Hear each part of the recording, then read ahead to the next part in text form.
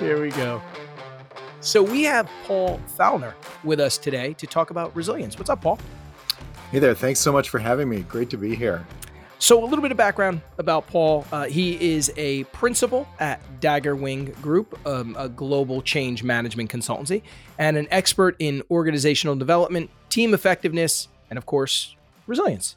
And in his spare time, he also wrote a book, which will be coming out shortly, called Reinventing Resilience. So, Paul, I'd love to start with what resilience is. In other words, how do you define it? And I'd also love to know how it became your focus. Like, why is this your thing?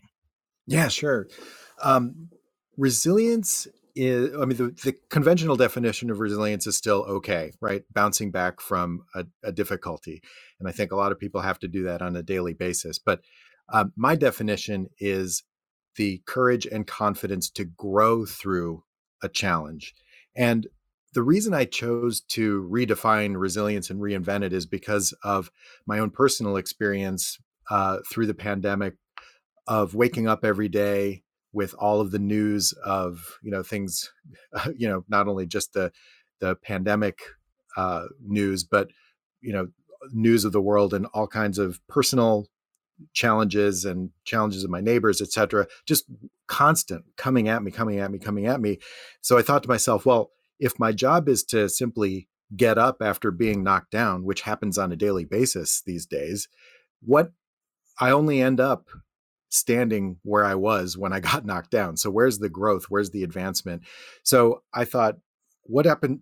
What if we just redefine resilience and look at it in a new way, to think about it as growing through these challenges instead of simply surviving them? Based on that, I started playing around with that idea and started applying it to not just individuals, but organizations as well, and tried to see if there's a way that organizations could grow through challenges instead of simply survive them. Because as we know, the world has been changing a lot, and certainly shows no sign of slowing up. I love that definition because I think when you think of resilience as an overall, I think you do think about it as just, okay, I have to get back up. But the growth element to that, like, how do I not repeat that same situation again, is really an interesting thing. And how to grow through the challenge, I think that's a really interesting and important spin to put on that, because I think that is where the real value sits. So I love that. So, Paul, we call this podcast Forever Skills. So we're obviously considering resilience, right, a skill. And when we call something a skill, we have this belief that it sort of means that to us, it's something that all of us need to focus on, because it actually helps us in our jobs and our careers. So in that case here, right, do you actually consider resilience, I think I know the answer, a skill that we should be all focusing on? Yeah, I do actually, and it's really a quality that we all have, that we can build skills to improve that quality. And we can talk a little bit about what that can look like. But basically, resilience is one of the things that a lot of people think of only when they've been knocked down, right? So they're in a crisis situation, or they're in they've experienced a setback of some kind, and then they're either told to, quote unquote, be resilient, or they have to summon their resilience in that moment. So which is, in my opinion, the wrong time to be thinking about resilience. You have to be thinking about it well before the setback actually happens, so that you are prepared. The way I frame it in my book is that you can stockpile resilience and sort of build it up so that it's there for you when you need it. And I cover a lot of examples in my book, both individually and organizationally, but there's lots of ways folks can stockpile resilience for themselves, so that when a challenge faces them, they're ready for it.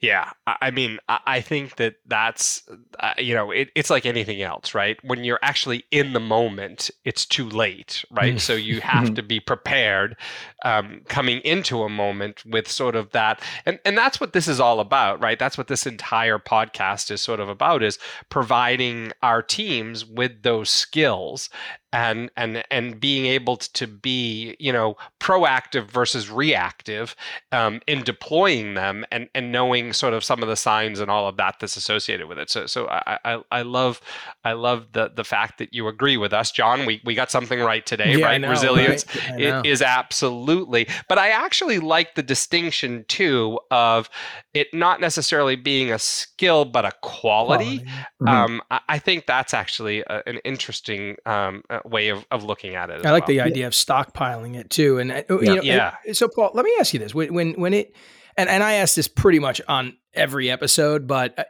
I'm dying to hear your answer to this because I Mhm. think a lot of times we talk about these skills and you hear about them and the person, the expert that we have on defines them and they talk a little bit about what they mean and why they're important, just like you did. And you kind of sit there and go, well, you know what? I think I'm pretty resilient, but you might kind of, have that wrong about yourself. And I'm wondering if there's a way that I can find out if I am resilient. I mean, I might think I am, but is there a way to kind of gauge if I really am? Yeah. And I think for most people, it is a variable, right? It's something that changes moment to moment and day by day as the different headwinds start blowing on us as we encounter our days, right? So you might feel really resilient on a particularly calm day, but then when it gets very stormy, not so much, right? So I think Hmm. so. So the short answer, of course, is yes. People are resilient. We're all resilient. We've all bounced back from something, and but there are ways to think about resilience so that you frame it properly, right? So, for instance, if you are um, to know whether you're resilient, you can think about: am I looking at this situation as a glass half empty or a glass half full? If I'm only focused on the negative, that could potentially be a sign that you are eroding your wherewithal or your ability to grow through that particular challenge. Um, Also, if you are triggered, maybe you've talked about emotional intelligence or some other kinds of, mindfulness. If Hmm. your mind is completely captured or captivated or locked up, that prevents you from seeing lots of options and lots of possibilities, and you almost feel desperate or hopeless in those moments, and that is definitely an erosive factor when it comes to resilience. So I think just it's a matter of perspective, so that people can uh, you know assess their own resilience kind of on a moment by moment basis by taking a step back and looking at how they are thinking about the situation that they're facing. Well, and I also think that as you look at it, there's obviously degrees of resilience as well, because I would say that, prior to the pandemic and a lot of the things that we've witnessed happening around the world, I would say that I was pretty resilient. But then Mhm. to your point, as you start to see things get piled on where you wake up and X is a factor in today, but X becomes X, Y, and Z the next day. There's only so much people can handle. There is a breaking point, right, that everybody Mhm. has. So I don't know that it, in my opinion, and keep me honest here, Paul, but I don't know that it's a matter of whether I'm resilient or not. It's almost like, to what degree of resilience do I have the capability to be able to handle? Does that make sense? Yeah, yeah, absolutely. Like, are you able to access your resilience when you need it, basically, right? And I think the the challenge comes when we think about things in sort of a binary kind of way. I'm either resilient or not resilient. It's really not that Right. simple. You know, Exactly. it's very there's a lot of shades of gray between there. And you can also be resilient and non-resilient at the same time, Yeah, good depending on what point. it is you're thinking about. So I think just like people can be, especially we learned this during the pandemic. You can be happy and sad at the very same moment because there's so much, great things going on and maybe in your life, like if let's say you've had a kid or some wonderful things happen, but then there's all this other context around you that's really difficult. So you have to be able to reconcile and understand that two things at the same time are possible. So you can feel pretty fragile, but also be resilient at the same time. So we've talked about what resilience is and why it's important. And, we've obviously established that it's a skill that can be built or strengthened. I guess the next logical question is how? And you mentioned stockpiling. And so I guess I would love to understand sort of how we build the skill and actually become more resilient, or if it's probably more appropriate, like what is that technique for stockpiling so that you actually become and have that prepared? I mean, that's probably one of those things where, if you can answer that question, congratulations, you've won the lottery. Right. But like, what are your thoughts on that? I'd love to get some more feedback. Yeah, absolutely. Well, let me give you a couple of things, and hopefully these will be helpful for the team members there. But one thing is really just kind of thinking about what actually is a setback. For many people, they can over or underestimate what a setback could be. Maybe think about a bad meeting or a bad phone call as a setback when that's just, maybe not the steepest hill to climb necessarily. So really reframing some of those daily challenges in a more healthy way, more healthy way, so that people can understand that, hey, I've gotten through many challenging days before, and I can, certainly do it again. So maybe just recalibrating what counts as a setback would be one way. Another is really being very clear about patterns that get you stuck. So if people understand how they are quote unquote triggered, how they might respond to different challenges, they can start seeing some of these setbacks coming from a mile away and prepare for them, and not have them hit so hard. So that's just being more self-aware of how things happen and maybe assessing for patterns. People can do that by just keeping a log of how they respond to different things. The other really is kind of sensing those, having a technique for when a challenge does come up and bite you. So we use this technique called the see it, slow it, own it technique, where you kind of are able to, almost observe the challenge coming at you in slow motion, trying to pinpoint it, identify it, slow it down, and then when we say own it, recognize that you are capable of dealing with it, right? So you have your job for a reason. It's because you're capable. People are professionals. They've been in lots of meetings and lots of situations before. Chances are they know exactly what to do. But if they're triggered, it's kind of hard to remember that you've already done it probably a million times. The other part is really this idea of acceptance, right? So being really, really clear about the reality that you're in. So not sugarcoating anything, but also not doom scrolling every day. Just really understanding with very clear eyes what the reality is around you. I think that helps to right size the setbacks and challenges as they come your way. But really having a good sense of what's around you is important. And then the last thing in terms of how to build some resilience is to start. So I think just taking a couple of steps in a direction will be productive, right? It's not a linear process. We build resilience slowly over time, obviously. So I think expect a few steps forward, a couple steps back, but staying stuck where you're at will not increase your resilience. You'll just end up being knocked down and getting up, and knocked down and getting up, and not moving forward at all. So I would just say try to understand what how you typically respond to setbacks, and begin the process of exploring it, and that will definitely help you gain a little bit more resilience every day.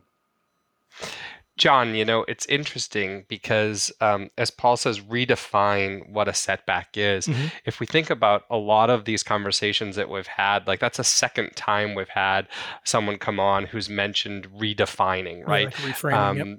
Dr. Ruth Godian, when she came on, it was around we have to redefine what success is, right? Because we sort of create some of the challenges that we have by the way in which we define things. And I think if we actually look at things in a different perspective and redefine sort of what that is, that actually aligns us better for that level of acceptance. I love see it, slow it, own it. I think that's actually a really important piece because we're always, especially today, I think we're more apt to react to things than just take a second, digest it, understand its impacts, and put something logical in place. Our first instinct is to react. And I think that's that immediacy and that immediate gratification that we all look for. We've got to solve it immediately. But I think it's a great aspect to resilience is just slow it down a little bit and just understand it. I love those components. Yeah, hey, Paul, let me ask you this. One kind of last thing here that I read this article where the interviewer actually asked you, when you think of resilience, which person comes to mind? I think you talked about a gentleman named Steve Wright. And I'd love for you to talk about Steve Wright and why that person came up. And then maybe even just to kind of bring this all to life, maybe talk about someone that we might all know, whether it's just, a high profile person, celebrity, whatever it might be, that is resilient and why you feel that person is, just to kind of tie all this together. For sure. Yeah, absolutely.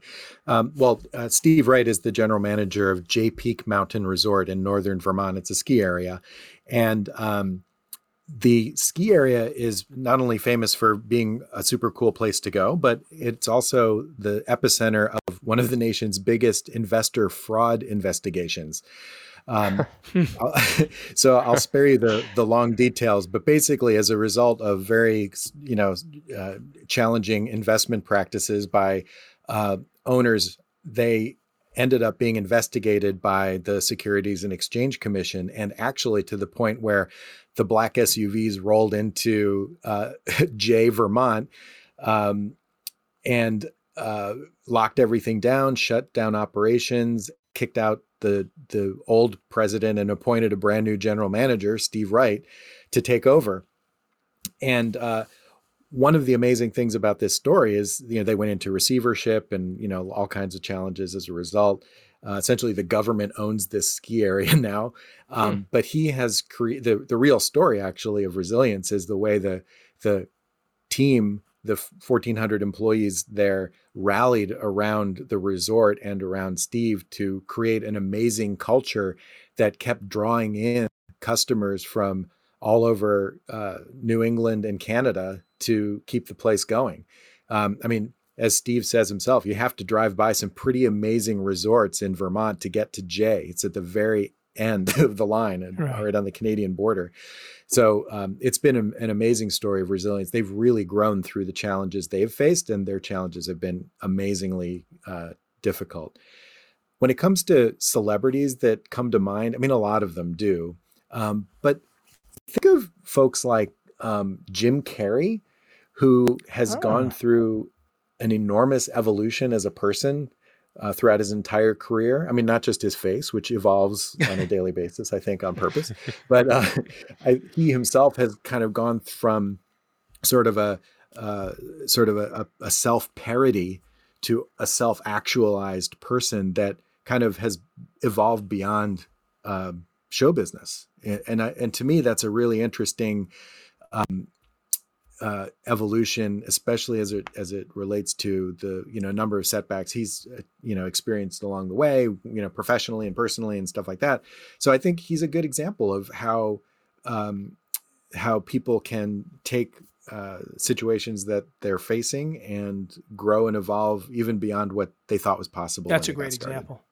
Yeah. Yeah, you John, you never want the black SUVs to be coming, right? That's a big one to overcome. That's not an easy one for sure. Well, Paul, this has been fantastic. Thank you so much for doing this with us. I really appreciate it. I appreciate it too, and I'm so glad that folks have an opportunity to learn a little bit more about resilience. And I think not only I just want to add that when individuals are resilient, the organization becomes resilient. So it scales, right? So I think when people take care of themselves, the organization benefits as well. And I think likewise, when the organization is resilient, it makes it a little bit easier for people to be resilient themselves. Well, for those of you listening, there you have it, another forever skill, resiliency. If you want to give us your thoughts on this topic or any personal stories you have specific to this topic, by all means, feel free to put them in the comment section, or even tell us the celebrity you think is the best example of resiliency. I think that'd be great. We'd love to see that in the comment section. So we'll be back with another episode. Thanks so much for listening.